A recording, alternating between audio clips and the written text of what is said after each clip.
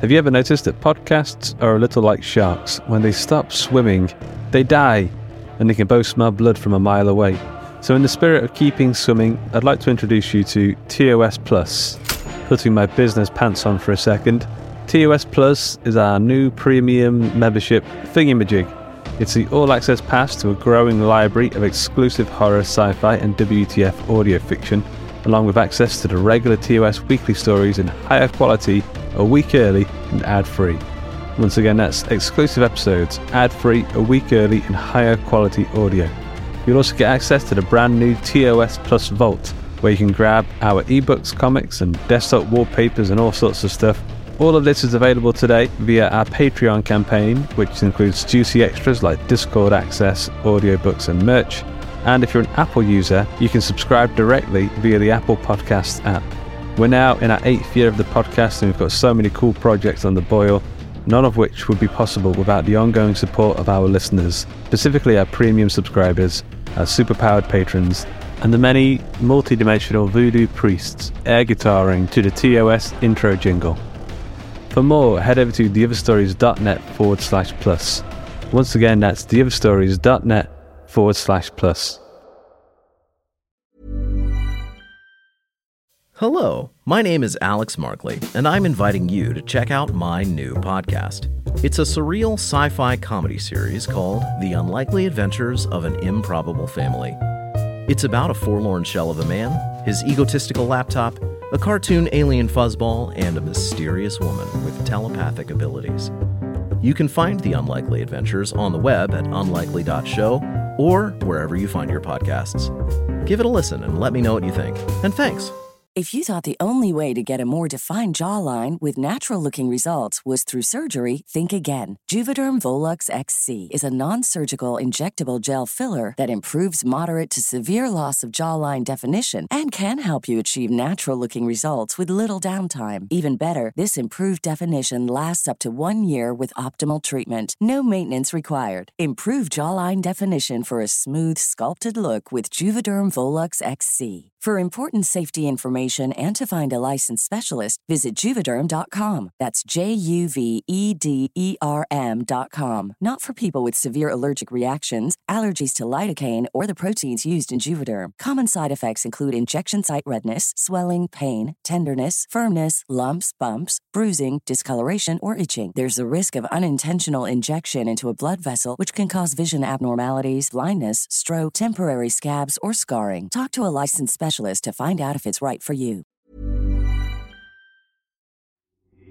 These aren't the stories your mother told you. No, these are the other stories.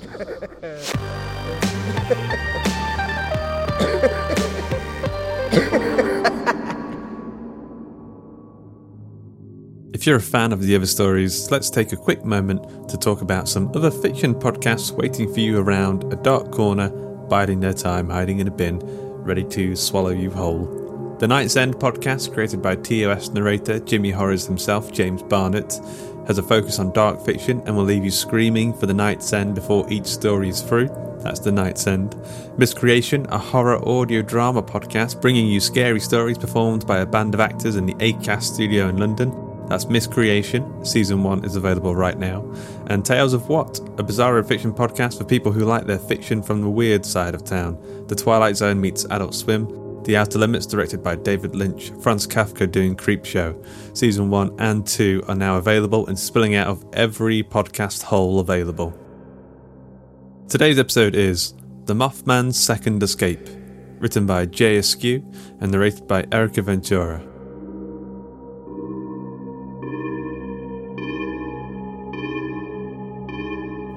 The sirens flashed as red as the creature's eyes. The halls went dim. The clinical white walls wore the crimson light every other second. My wife was running to her post in the science labs, several floors under us.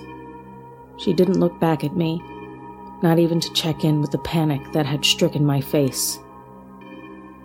I pulled my hair into a bun, forcing it out of the way, and reached to one of the many cabinets that had become part of the walls in my eyes. I pulled the dart gun, wrapped it around myself. It felt heavy against my breasts, crushing them. making my heart seem louder than the sirens themselves. The Mothman had escaped into the West Virginia woods once more, and I was pretty sure my wife was responsible.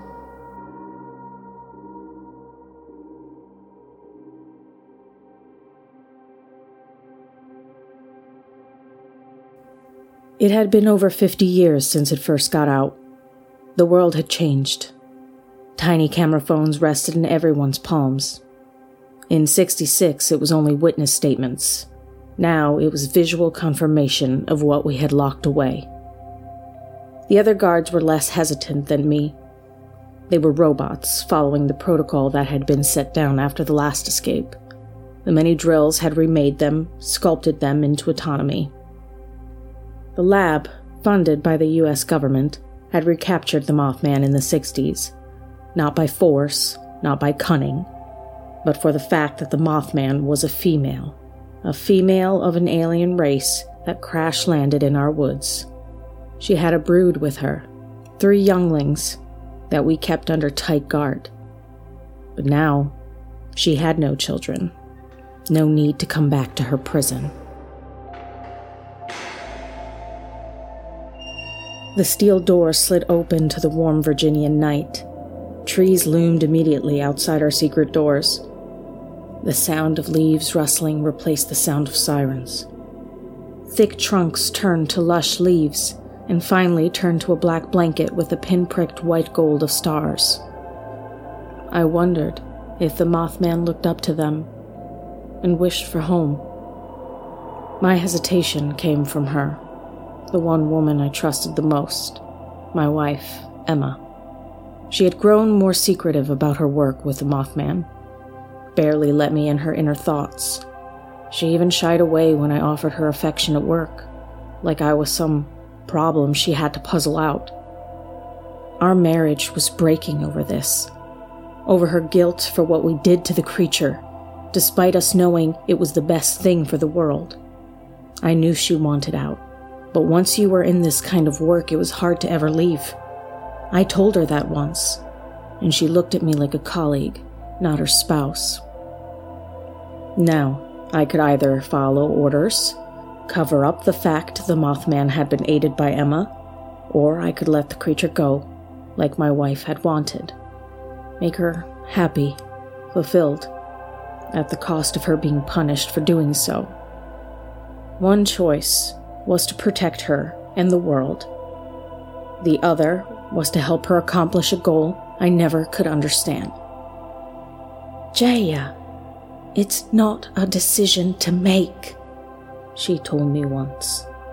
We've covered up so much from the public, but this is cruelty, at the cost of saving the sensitive people of the world from the real truth. I think she had more faith in humanity than I ever did. When she came out, she was celebrated. When I came out, I was bullied, beaten, all by my own family.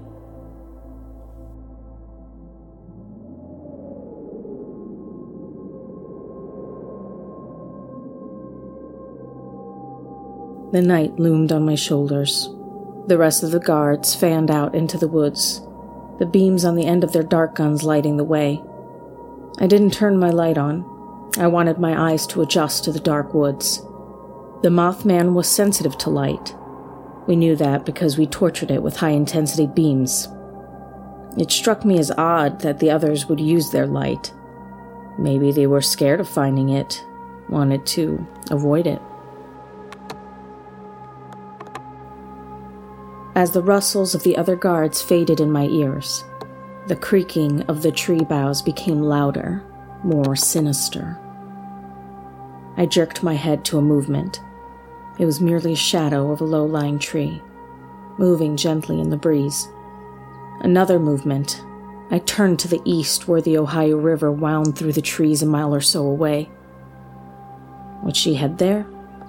Would she try something different this time? Keep away from human eyes? I started out in that direction, my feet moving with protocol, my conscious dipping in and out of a turbulent tide. Emma was close to the Mothman. I'd been studying the creature for nearly a decade. It wasn't until we tied the knot that she started telling me things about the Mothman. Things that didn't seem much at first, but grew in my mind. A small red lump that turned into a stinking, pulsing, pus-filled abscess. The more you thought about it, the more you messed with it. Like how there was footage of it seemingly grieving over its dead young, or how it explored mazes in our underground labs with deep intelligence. Despite this, we were told we were doing the world a favor, hiding the creature from them until they were ready. Civilization couldn't handle the truth of the universe. Not yet. I saw Emma's figure in the shadows and flinched, raised the dart gun. It was another tree, another trick of the mind. I hope she had been wise enough to turn off the security cameras when she let the creature free. Because even if I caught the Mothman, undid her mistake, someone would need to be held accountable. Leaves crunched under my feet. My mind was a mess of thoughts, of guilt, of fear. Somewhere not far from me, a flock of birds were disturbed from their roost high in the forest. They panicked. The flapping sounded like sudden applause. I gasped, let my dart gun drop. It hit me right on the underwiring of my bra, digging the metal into my ribcage. I took a moment to steady myself. Then I headed for where the birds were disturbed, from the trees that lined the banks of the river. There was no sound behind me, none in front. No light from torches, only a moonless sky and stars spreading faint light through the dense branches of the trees. Soon, the silence was interrupted by the sound of water. I could see a slight opening through the trees where the river flowed. I headed there, watching my footing as the ground grew softer, waterlogged. The trees flourished here, their ancient roots reaching down, tunneling into the damp ground where the river lay, a buffet of nourishment. I heard a slapping sound, like water falling over a rounded pebble. I threw my chin down, saw nothing, then scanned the top of the river. Red eyes were the only thing in the darkness. I exhaled, like it would release the fear I had. When I inhaled, the animosity came back stronger than before. I winced, never taking my eyes off the redness of hers. I edged to the ground, sideward slightly, so I could rest my back against the tree, get a clear shot of the creature. For a moment, I thought of the praise I would receive for bringing the creature home. I would shoot it, radio the other guards, and carry it back with them to our grateful general, and be told I protected the world from unease and panic. Then, I thought of Emma, and how disappointed she would be that I had foiled her plans to free the creature.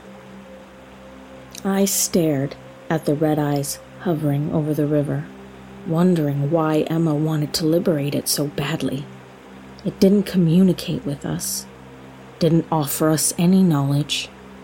We took from it, studied it without its consent. But how does a creature so far from our understanding of life consent to such things? The red eyes moved. They darted to the far side of the river. I wondered if she knew I was there. I looked over my shoulder to make sure I wasn't about to be disturbed when taking my shot. When I refocused on the red eyes, it was gone.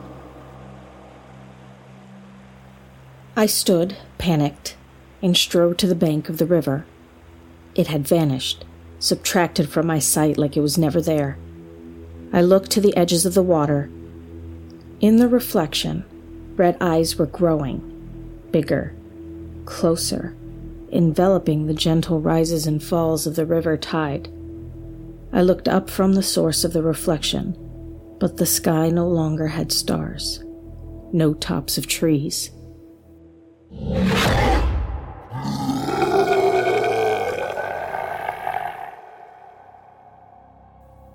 The Mothman landed on me. Her talon-like hands pressed into my chest as I tumbled backwards, hitting my head on the tree that had provided my cover. I gasped for breath, winded. The creature rattled, like it was drawing air through a narrow opening, a rattle in, a rattle out. She had no neck, just a raised lump where her eyes and mouth were connected to an iridescent black furred body. Her colors were like the dark feathers of a magpie. As the tiny specks of starlight hit her, she shined a bluish green. How much did she want this? What amount of desperation resided in her now? I struggled against her weight, rotating my gun to point at her. She screeched and opened her wings. They blocked out the sky, blocked out the surrounding area. Her wingspan was double the size of her height. Delicate black skin laced between spines that held their structure. Her wings fell down on me, on either side of my head, trapping me. Stop! Get off! I cried through staggered breaths. She tilted her head in response and drew her clawed hand to my face. She dug her nail into my cheek. I winced. Warm blood trickled down my face like a tear. I couldn't wipe it away. I was frozen. The Mothman caught the bead of blood as it made its way across my skin. She played with it in her hands, let it run down her finger. I'm sorry! I'm sorry! It was all I could think of saying. She tilted her head, let a rattle escape her tiny mouth. She raised her claw to the proboscis, slowly unfurling from her mouth, and studied the blood she had collected from me. We didn't want them to die either. Your offspring. I said, pleading with the alien creature. We didn't know how much they needed you to survive. We didn't know. She extended her proboscis and drew my blood into her mouth. It wasn't me. I wasn't there when they died. I wasn't even born yet. My voice trailed off as I realized how pathetic I seemed, but I continued. I'm sorry. So sorry. The woman who let you go, she's my wife. She loves me. She wouldn't want this. The Mothman lapped the blood from her fingers and returned to my cheek. She gently moved strands of my dark hair from my face and took the remaining blood. Her touch was so gentle, soothing, almost like she was exploring me, learning about me as we had done her. I pleaded some more as she examined the red shine on her claw. Her wings were rising slightly, inch by inch, like she was easing up. I could see faint black lines on her wings, patterns. Black circles evolved into black stripes, danced with grayish highlights, and the whisper of a few blood vessels that threaded through her skin. Soon, her wings had receded, folded neatly behind her back. Her weight eased up on my chest, freeing my gun. A lump formed in my throat. She was offering me mercy. All the mercy we had never shown her since she fell from the stars in a metal box, incomprehensible to mankind. She was showing a member of humankind how they should treat others, despite the torment we had inflicted upon her, despite the incisions, the injections, the tests, the electric shocks, the death of her offspring at our hands. I lifted myself on my elbows. She stepped back, releasing me. Her red eyes throbbed in the darkness, her proboscis curling, folding itself up inside her mouth. I saw what Emma saw. Her gentleness, her understanding. The Mothman's strange arms rested peacefully at her side. I thought of the world, how we couldn't even stop fighting amongst ourselves, how racism still thrived, how homophobia was a constant fear of mine, how my eyes flickered around a room when Emma and I held hands in public, terrified I would be punched or spat on or shouted at. They weren't ready. They wouldn't be for some time. I raised my gun. She screeched as the dart hit her in the neck. Her cries echoed over and over through the trees, over the gently flowing river, to the stars that were once her home. She crashed to the leaf-littered floor. Her red eyes faded to black.